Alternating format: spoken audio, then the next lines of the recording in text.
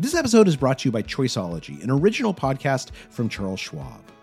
Hosted by Katie Milkman, an award-winning behavioral scientist and author of the best-selling book, How to Change, Choiceology is a show about the psychology and economics behind our decisions. Hear true stories from Nobel laureates, authors, athletes, and everyday people about why we do the things we do. Listen to Choiceology at schwab.com/podcast or wherever you listen. I mean, I had a moment where I was sitting there on the couch watching, I think it was Olympic soccer, and I had an ice pack strapped onto each hip, and I'm sitting there watching the British men's team play, and they announced that the captain was 36. And I was like, wait a minute, I'm 33. How is that guy playing soccer at this level? And like, I can't play a 45-minute once a week co-ed game without getting hurt.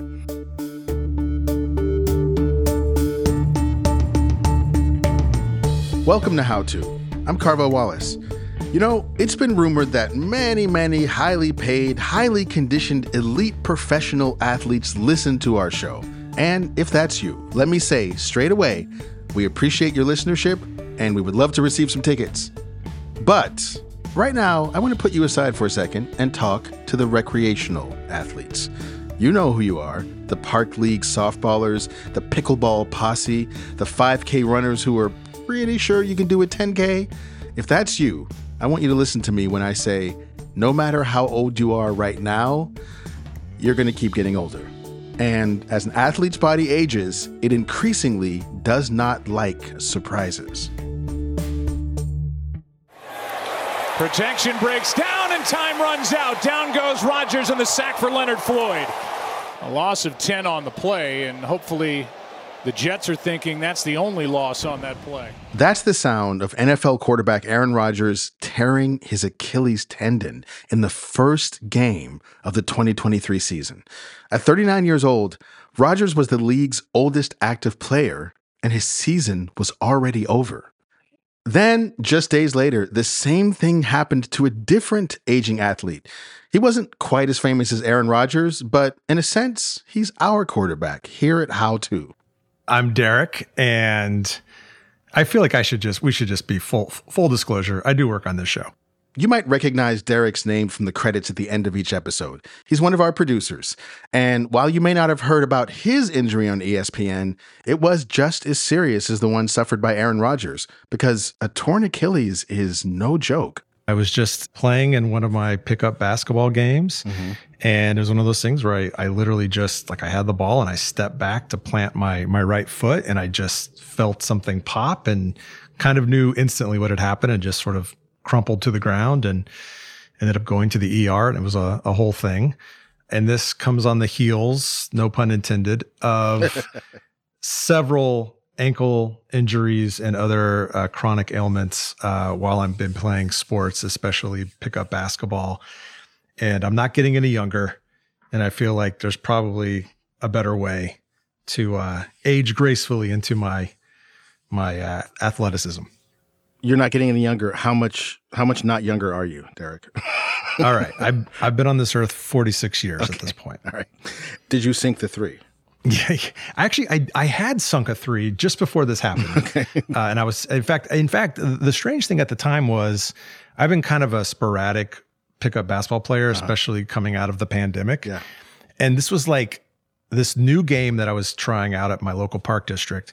And I was there. I was like one of the first guys there. And I had like 30 minutes of warm up. Like, I have never been warmed up this well in my life. Like, I'm usually one of those guys who kind of comes in late and just barely gets a couple stretches. And I was just feeling good, loose, warm, started the game well. And then, like 15 minutes in, pop.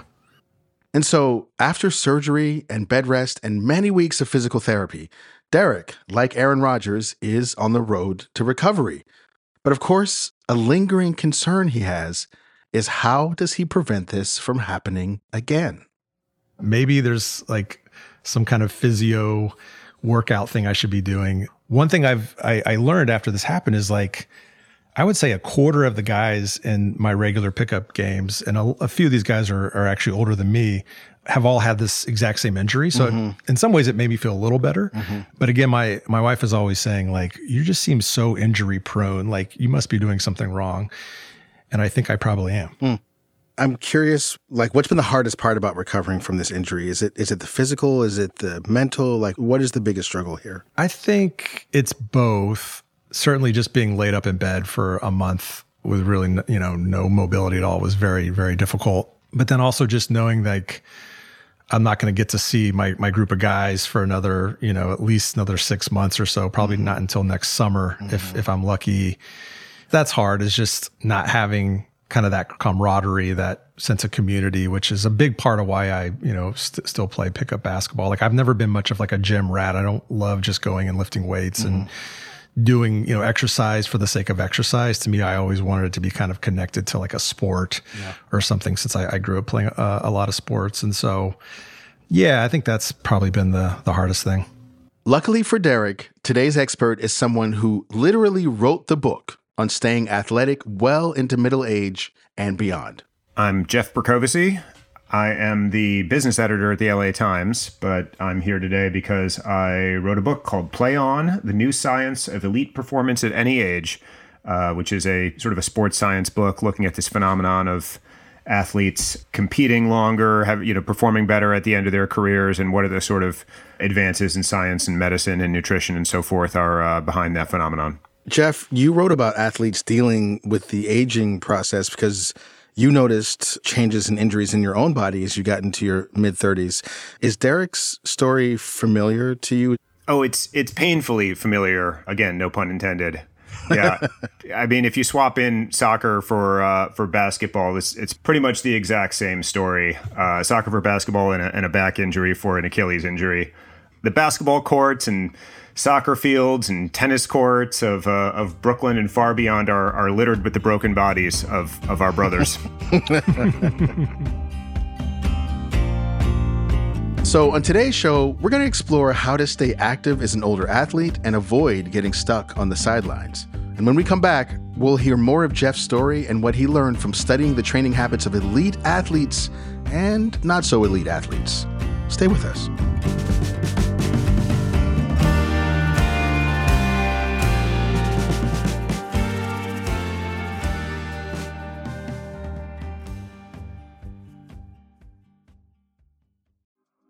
Apple Card is the perfect cashback rewards credit card.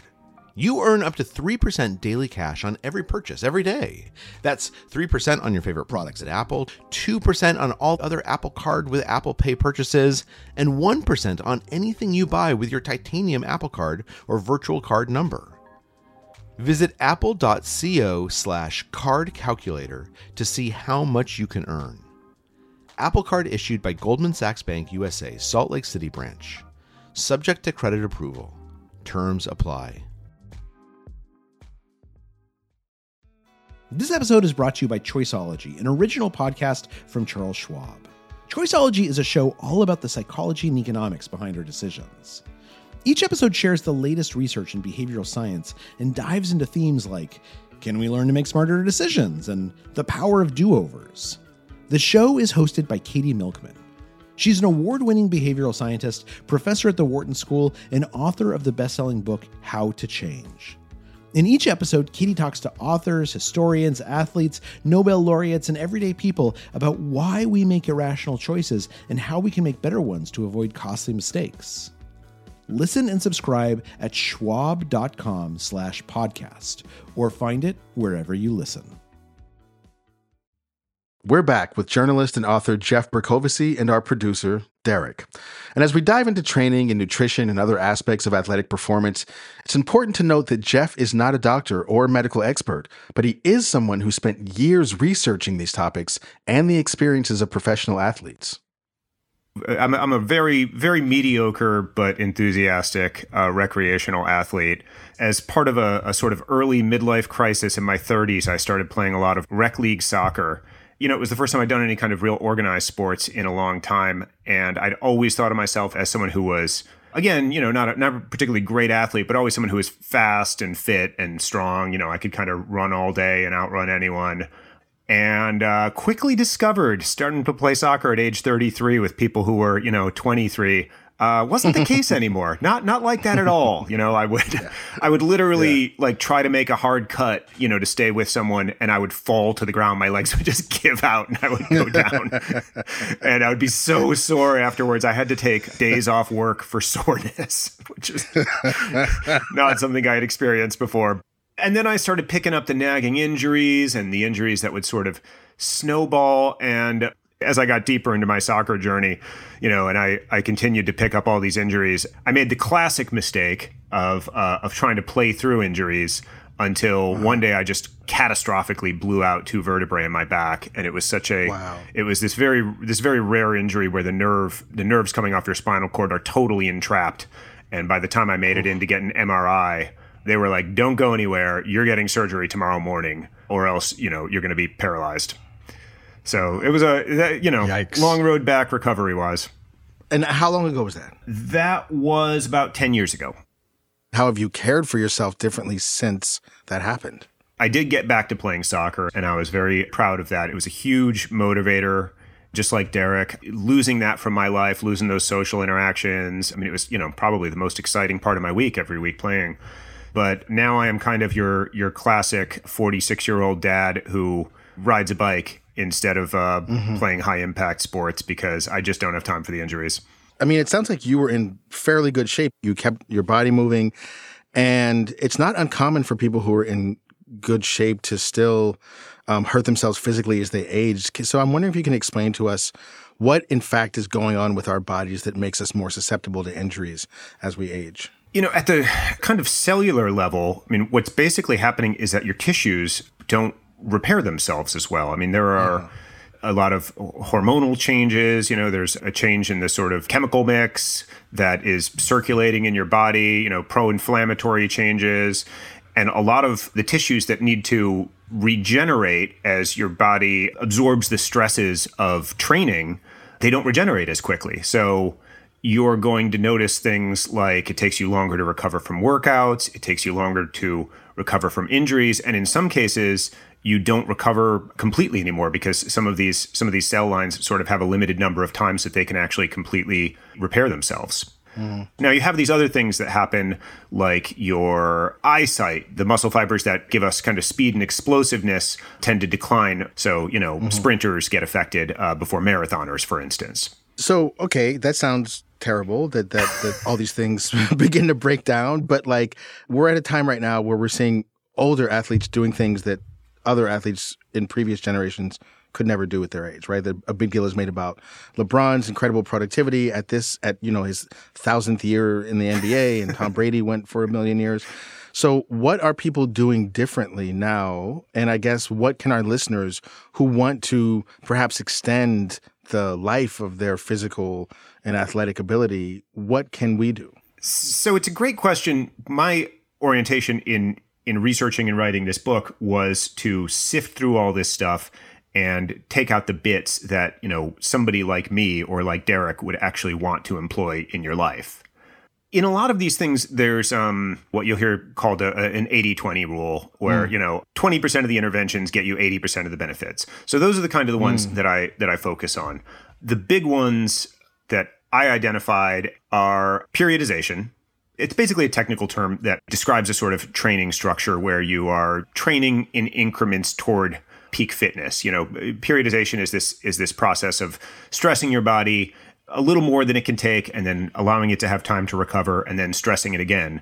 Is that like doing like interval training? Is that essentially what that is? Interval training is closer to something, to a principle called polarization. Polarized training is this idea that your body responds to training in very specific ways. And there are specific adaptations that come with intense training, and there are specific adaptations that come with easy training. The most common mistake people do is to train in a way that's neither intense nor easy and causes you to really miss out on the specific benefits that you get from working at the two ends of that spectrum. So a polarized training program tends to be one where you're doing a small amount of very high intensity exercise and a large amount of very low intensity exercise. The high intensity exercise trains your peak, and the low intensity exercise gives you, kind of a big cardio base. Yeah. And I asked that question as if I actually know what interval training really is. It's just, I'm like such an amateur when it comes to this stuff, and it's like, I'll go for a 3-mile jog, do some push-ups and sit-ups. It feels good. And that's about all I'll do, and then I'll play in my weekend basketball game. But I feel like that doesn't seem to be sufficient. Well, yes, that's kind of a classic, not terribly efficient way to train your body. Now, if the thing you're training it for is not super demanding, it doesn't really make a difference. But, basketball can be pretty demanding. I don't know how you play it exactly, but if you want to train for the sort of high intensity of, an all-out basketball game, then you should be incorporating some high intensity training into your training, which would be something like high intensity interval training. Mm-hmm. And then what you want to complement that with is a lot of very low intensity training. And what I mean is like the intensity is so low, it feels almost awkward or embarrassing to do it. What is an example? Is walking that, or what are we talking about when we say low? Yeah, walking, very slow cycling, very slow jogging. Uh-huh. It's so easy it almost doesn't feel like exercise.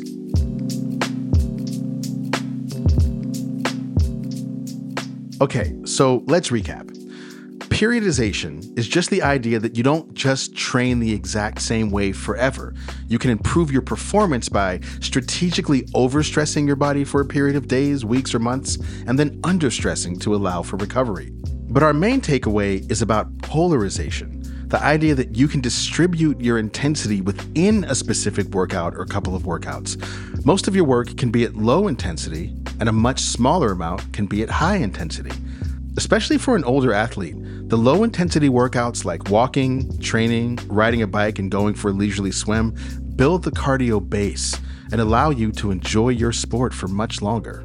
The thing that's so great about low-intensity training, like the reason it's such an important part of a workout, is that it doesn't have a recovery profile, right? High-intensity training has a steep recovery profile. If you go and you do, hard intervals today, then tomorrow your body is not going to be able to work out as hard. You're going to be in your recovery curve, and you're probably, if you're 46, it's probably going to be 2 to 3 days before you can put out the same kind of power as you did, in that workout. But you can go and walk for an hour or, slow jog for an hour, and you can do it again, an hour later. There's no recovery profile to it. So therefore, you're able to do a very large amount of it, and that's able to give you a really big aerobic base. So should I be doing that high intensity and then on the other days be doing the low intensity? I guess I'm just trying to kind of get a sense of what's the best mix. Yes. So a polarized training program would be one where you're doing about 10% of your work is high intensity, and then 90% of your work is low intensity. Gotcha. So let's talk about Derek's specific situation. First of all, why is there a rash of Achilles injuries? I mean, we were talking about this before that it happened after the Aaron Rodgers thing. That was kind of like the highest profile one of the last few months, but seems like there've been a lot.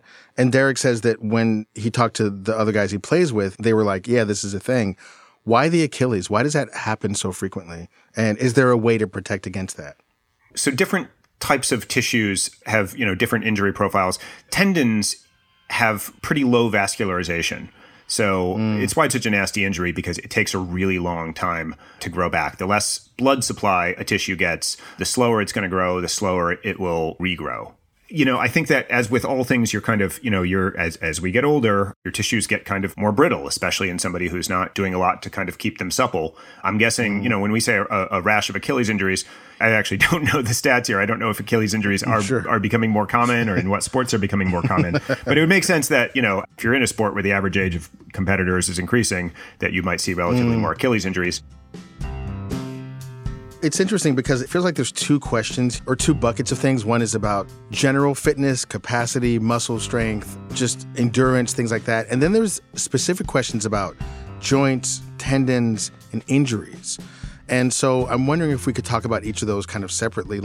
What kinds of things should we be doing to prevent injuries in our joints, tendons, and kind of ligaments as we age and when they remain active? That is such a good question. So I would say the number one thing you should do is have really good genes. Great. There's a guy I interviewed for my book. His name's Stuart Kim. He's a scientist at Stanford, and he is like the guy who studies the genetics of injury susceptibility in athletes. And he discovered there is, for instance, a certain gene that you can have that codes for extra tough collagen. If you have 2 copies of this gene, you will basically never tear your ACL. Can you hack that by taking collagen's obviously very popular right now. Bone broth is huge. People say that collagen bone broth. There's collagen supplements. There's collagen protein powder, which I take. And so I'm wondering, is that an effective way to kind of up your collagen, or is that just more Instagram health stuff? You can help your collagen regrow. You can help recover from damage by supplementation. Yeah, increasing the availability of collagen in your body definitely helps with that. And Derek, if you're not taking some extra collagen right now as you're healing, then you definitely should be. Really? Oh, I had no idea. Because I mean, I know like, people do it for like cosmetic reasons, right? Like in the lips and stuff. I never thought you could just inject it should I just inject it straight into my Achilles? No. Is that what I should do? No, that's it. I mean, drink, you can get like the kind of cheap gelatin they use in baking. You can buy the expensive bone broth from the health food store. It doesn't really matter. Collagen is collagen. But that is, honestly, I am such a skeptic of nutrition stuff. Nowhere is there more fakery in this stuff than in nutrition. But collagen is one of the few things that I will say the science is very strong. That is so interesting, because I'm also like extremely skeptical of all of that stuff. As for avoiding injuries like that, avoiding joint injuries, ligament injuries, I mean, okay, specifically training for the stresses that you're planning to put on your body is an important one. It's obvious, but the fact is, like, we don't do it. Like Derek was just saying, he runs 3 miles to play a basketball game. Well, what are you doing when you're playing a basketball game? You're not jogging in a straight line at the same pace, right? You are changing speed and direction all the time in very abrupt ways. You're jumping. So my question to you, Derek, is, were you incorporating jumping and cutting and, sprinting into your workout for basketball? Gosh, when you put it that way, I feel like such a fool. Yeah, no, it's absolutely true. I mean, all those movements are kind of highly specific, and I was doing none of those things. So, and the other thing is, like, I've rolled my ankles so many times on both feet that I've got these like super expensive, like bionic ankle straps, essentially. Like you lace them up and there's like 20 different straps of Velcro on top of that. And I was kind of like, oh, this will protect me. And I think, it certainly didn't hurt, but like, I also feel like I was completely ignoring just the underlying muscles and tendons that I probably should have been like working out. Yeah. Also, it might have hurt.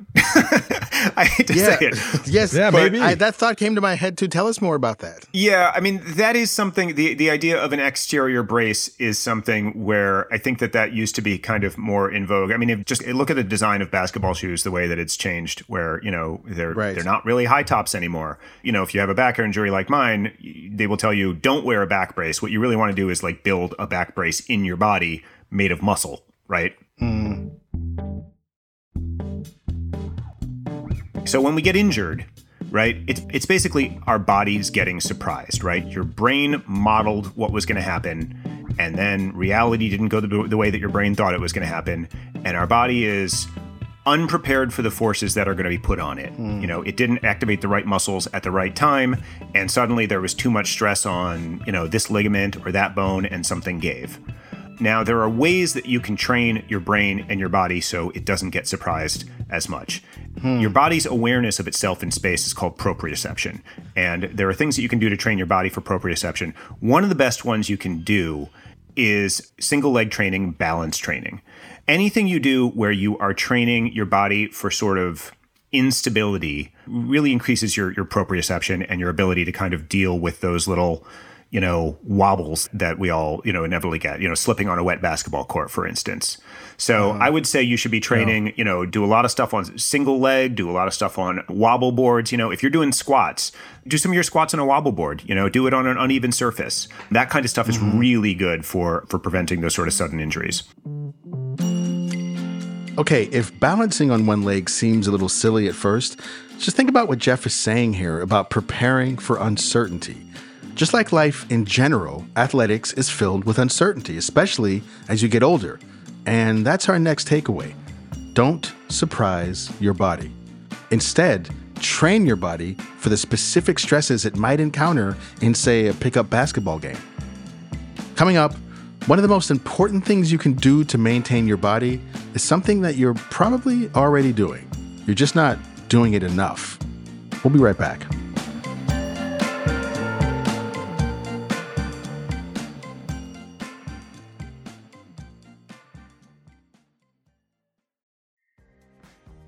This episode is brought to you by Defender. For those who embrace the impossible, the Defender 110 is up for the adventure.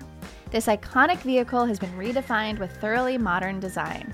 The exterior is reimagined with compelling proportions and precise detailing, and the interior is built with robust materials and integrity. The Defender capability is legendary, whether you're facing off road challenges or harsh weather conditions. Built for the modern explorer, the Defender 110 lets you go further and do more. And cargo capacity means more room for your gear. To drive the Defender is to explore with greater confidence. Powerful innovations like the intuitive driver display and award-winning infotainment system keep you connected.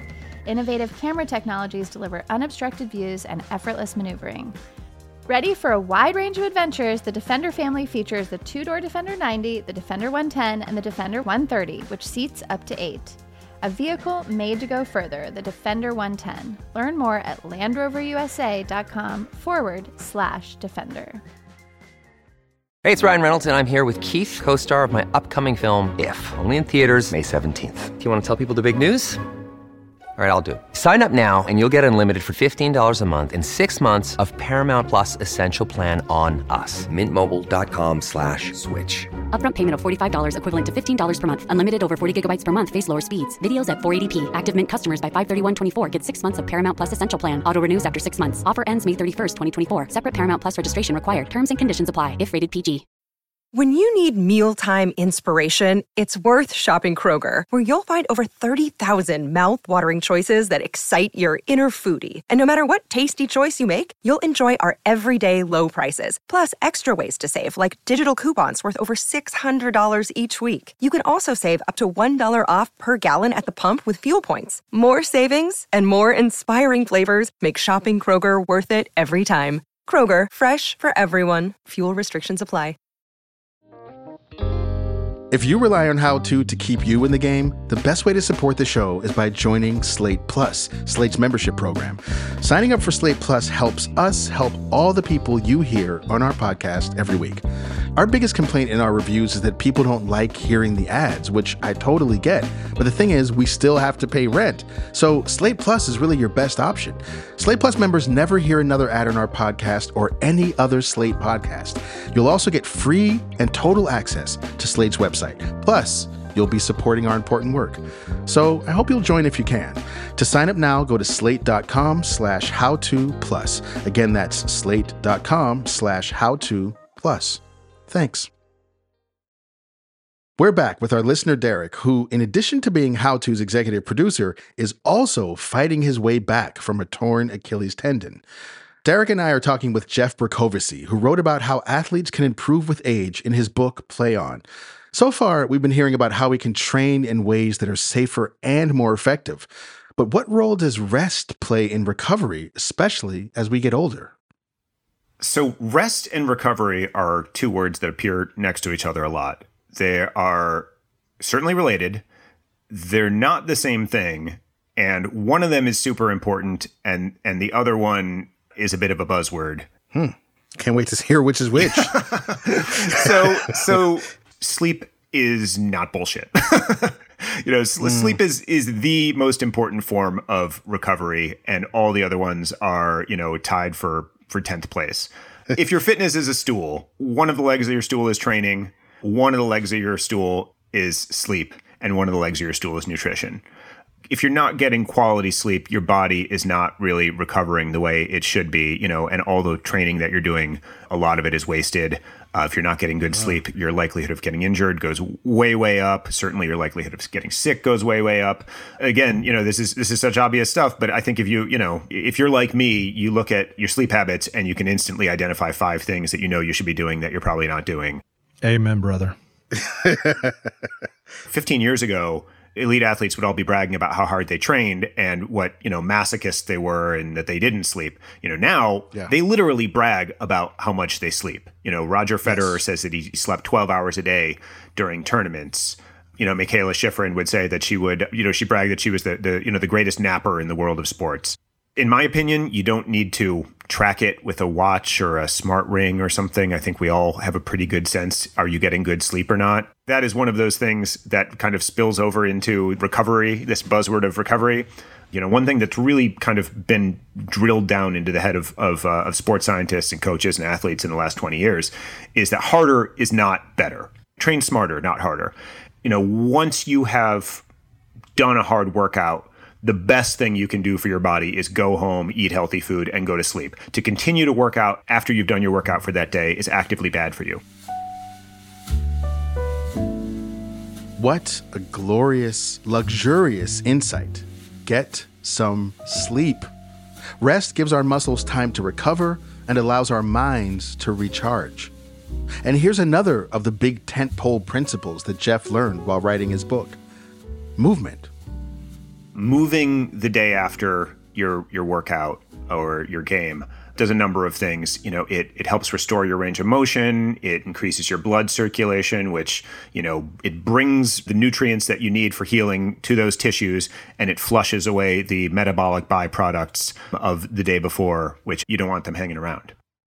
Now, remember that fitness metaphor Jeff used earlier? That nutrition is one of the 3 legs in your fitness stool? But Jeff also said there's a lot of nutrition BS out there. I'm sure that you both have probably, read about the famous Tom Brady diet. Oh, like he won't eat nightshades or whatever? I guess now that he's retired, maybe people don't talk about it quite as much. But probably the number one question I would get at the time the book came out was, so Tom Brady, that weird diet he's on, is that real? And the answer is kind of, but not for the reasons it's supposed to be. This Tom Brady diet is really based on this idea of, eating a lot of alkaline foods and avoiding a lot of acidic foods and maintaining a certain kind of pH balance in your body, which sort of makes sense, except that your body's a lot better at regulating its own pH balance than this idea presupposes. I mean, certainly Tom Brady had a wonderful long career. He was in incredible shape when he was 45 years old. Was it because he never ate a strawberry? Or was it because, of all the stuff that he did eat that was really healthy for his body and the fact that he didn't consume alcohol or sugar in significant amounts? You're right. There's so many wild specific things. Now we're measuring our pH balance and now we're measuring the alcohol. The average person can't rock with all that stuff. Anyway, I mean, even if that were to work, and it sounds like what you're saying is that the differences at that level might be so minuscule that they don't necessarily apply to the average person who's not trying to win their 7th, Super Bowl ring, but effectively just trying to make it so that they can walk around the block on the day they die of old age, right? Which is how one friend of mine described the goal of physical fitness. I'm wondering if you can distill down what are the main nutrition takeaways that apply to most of us. Main nutrition takeaways. Don't eat a lot of highly processed food. Don't eat a lot of sugar. Don't eat a lot of red meat. Alcohol specifically can interfere with protein synthesis, right? And protein synthesis is how we grow new muscle, how we, regrow our muscle from workouts. So, and as we said before, if you are over 30, your body is producing muscle less efficiently than it used to. In fact, you probably are beginning to lose some muscle mass that will accelerate, through middle age. So you really do not want to be drinking a lot of alcohol after your workouts. You are going to be leaving muscle on the table if you do that. Protein is one where there is some debate about how much protein is enough. You will hear some experts or quote unquote experts quoting really high levels of protein consumption that you need. And then other experts will say, okay, if you eat that much, you're just going to be peeing most of it out. I guess my sort of takeaway is that if you are very active and, you don't have as much muscle on your body as you want, you probably should be looking at, whether you're eating enough protein, when you're eating that protein. I don't know, Derek, I'm curious, what's your protein consumption look like?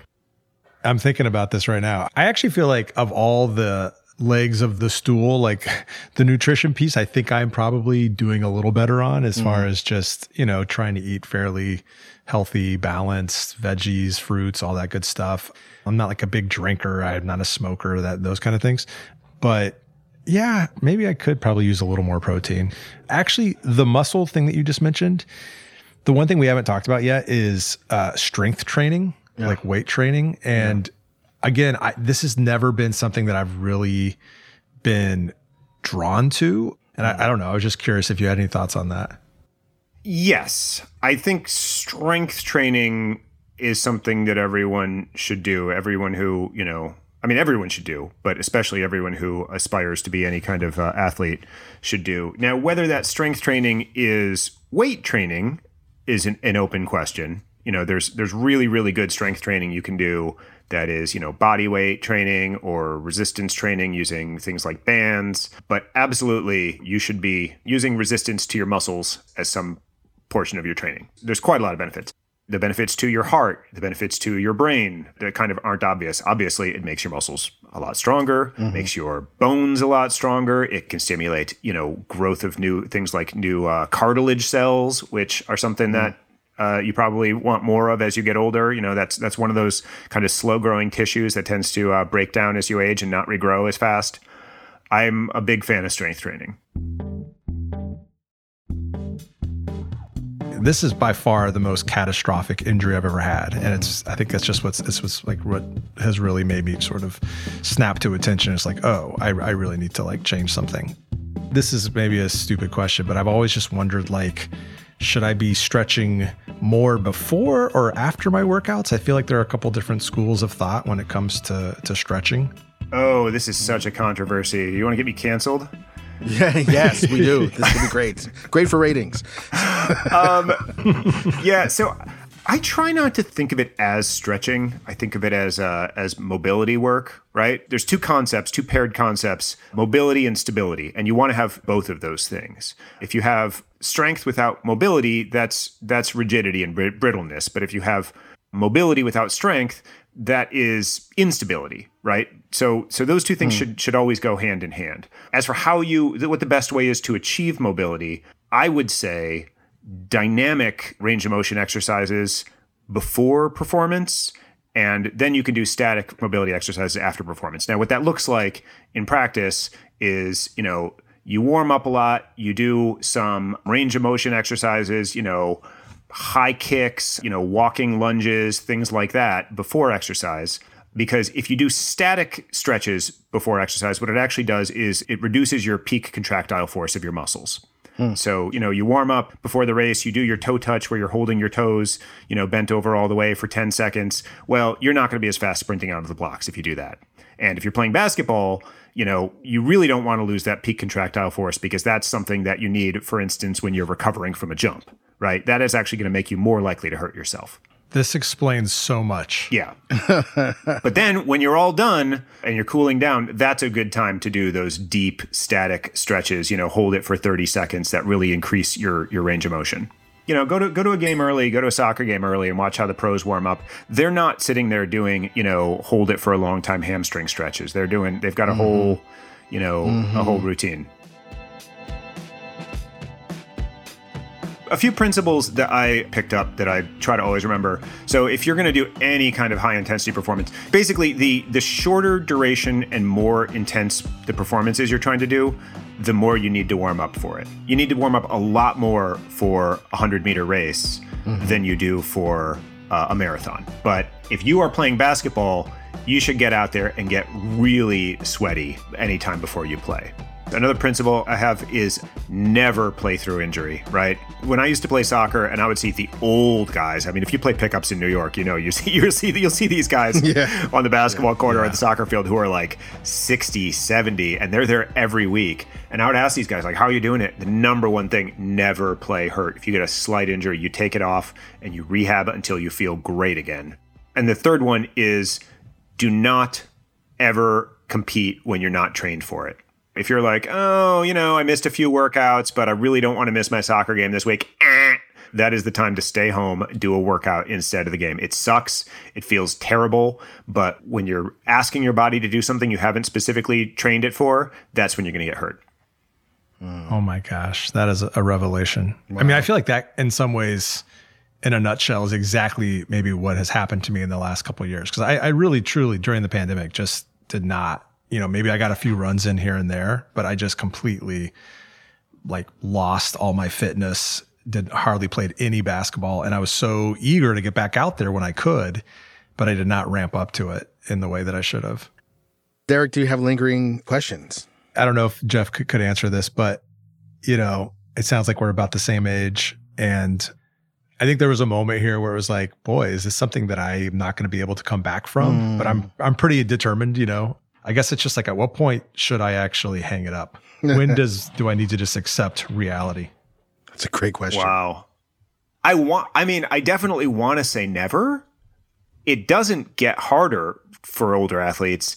It just gets more time consuming. The amount of time that you have to put into taking care of your body gets very tedious. And there comes a point, there came a point for me where I was like, well, I could do 5 hours of training a week to play one soccer game, or I could ride my bike and play some easy tennis and, hang out with my daughter and do archery. And there's a related question of how do you need to play to feel like you're getting what you want out of it? For me, part of the reason that it was hard for me to age as a soccer player is I was overdue for a conversation with myself to say, you're not that player anymore. You're not the guy who runs down every loose ball, and covers every run.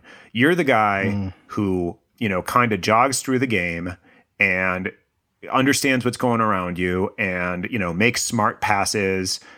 I needed to become that kind of player. Right. So I don't know. Do when you play basketball, can you be the kind of player who's calm and in control of your body? This is maybe just kind of an ego thing too, because I'm not an amazing player, but again, I played high school, and a lot of these games, it is kind of one of those spaces where I can kind of excel, right? It feels good to play well and be one of the better players. And I used to be one of the younger guys at some of these games, and now I'm definitely in the middle of the pack, even trending on the older side. And it's you see now there's new younger guys coming in and playing, and it's you want to try and keep up with them. Yeah, you're absolutely right. I need to develop my old man game, my hook shots and whatever. Yeah. I really, first of all, want to thank you, Jeff, for just sharing your wealth of knowledge with us. And I hope that people listening, have been able to take away a lot of things that will, help all of us, in our desire to extend the use of our bodies for as long as we can. And Derek, even though you're my producer and my boss, still want to thank you for coming on as a guest today and being honest about your struggles. And I think it's the perfect opportunity for people to just relate to someone relatable. So thanks to you both. You could tell it's a topic I'm still mildly obsessed with. So thanks for giving me the chance. Thanks so much, Jeff. That does it for today's episode. We'll link to Jeff's book, Play On our show page. Are you haunted by the metaphorical nightshades in your life? Send us a note at howto@slate.com or leave us a voicemail at 646-495-4001, and we might have you on the show. And if you like what you heard today, please give us a rating and a review and tell a friend. That helps us help more people. How To's executive producer is Derek John. Joel Meyer is our senior editor, and our producer is Rosemary Belson. This episode was produced by Kevin Bendis. Merritt Jacob is our senior technical director. Charles Duhigg created the show. Courtney Martin is my co-host, and I'm Carvel Wallace. Thanks for listening.